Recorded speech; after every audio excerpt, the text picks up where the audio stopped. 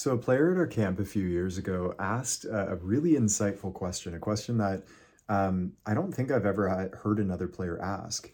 And it takes a lot of awareness to actually even know that this is going on in your system, but it's something that we all are going through on some level. And so, I'll share it with you here. And uh, if you are trying to transform and reach a next level of some sort in your game and in your life, this is going to be critical to understand. So, I don't remember exactly how he phrased it, but the question was something along the lines of the fact that his struggle and suffering that he'd been going through, all of the challenge and grind and the difficulty that he was facing, trying to get to this next level that he was aiming for, that suffering and struggle had actually become a source of comfort for him. It actually felt kind of good because it had become familiar. He had been hustling and grinding and trying to get there and struggling and suffering for so long that it was kind of all he knew.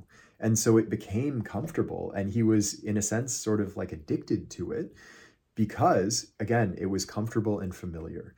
And this this is a really, really insightful fact about the human mind. We become familiar with what we know. And if you have been suffering and struggling in a certain way for a certain amount of time, psychologically, you have oriented yourself to that world of suffering and struggle. And outside, if you step outside of that world, we don't know what's there. We don't know what challenges may lie at the next level. So our suffering at this level has become comfortable and familiar because we know it.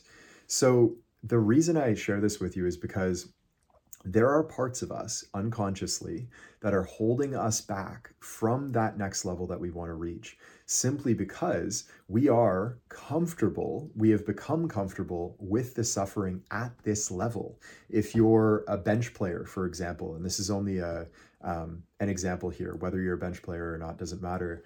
But to understand this, let's say you've been struggling to become a starter and you want it so badly that you've been suffering every single game, like sitting on the bench, wondering when your name is going to be called, when your coach is going to finally put you in, and you're sitting on the bench watching your teammates play and knowing that you're better than them, but not getting the chance to prove it, and so on and so forth. There is a part of you, recognize, that unconsciously actually likes being on the bench because it's what you know. It's comfortable, it's known, it's safe. There's not as much responsibility. It's yes, you're suffering, but that suffering has become, again, comfortable.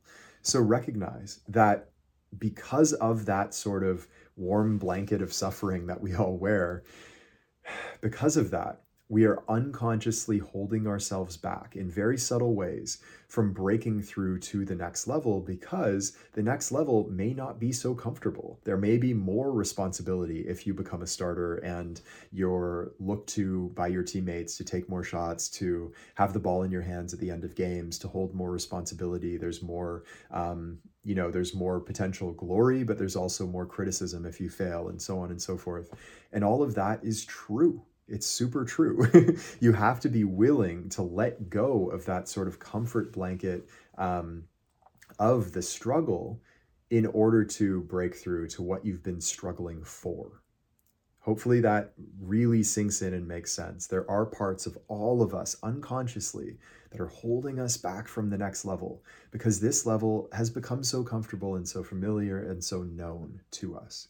So be willing to take off that comfort blanket of suffering and step into the player that you know you can be, which is ultimately a player that has more responsibility and more potential for failure in front of others and more potential for embarrassment, but also more potential, more potential, okay? More potential, period, to do anything that you want to in this game. So my invitation to you in this note is to, number one, just recognize the fact that, yes, this like suffering and struggle and grind and difficulty and challenge has become almost like I hesitate to use this word, but almost like a minor addiction. We're addicted to it in a sense, and that's because it's become so comfortable and so known and familiar to us. So become aware of that. In what ways are you subtly holding yourself back from the next level because this level is so comfortable? Become aware of that. And then ultimately Look at these ways in which you're holding yourself back. Look at the struggle that you're going through and ask, like, do I still need this? Am I willing to let this go?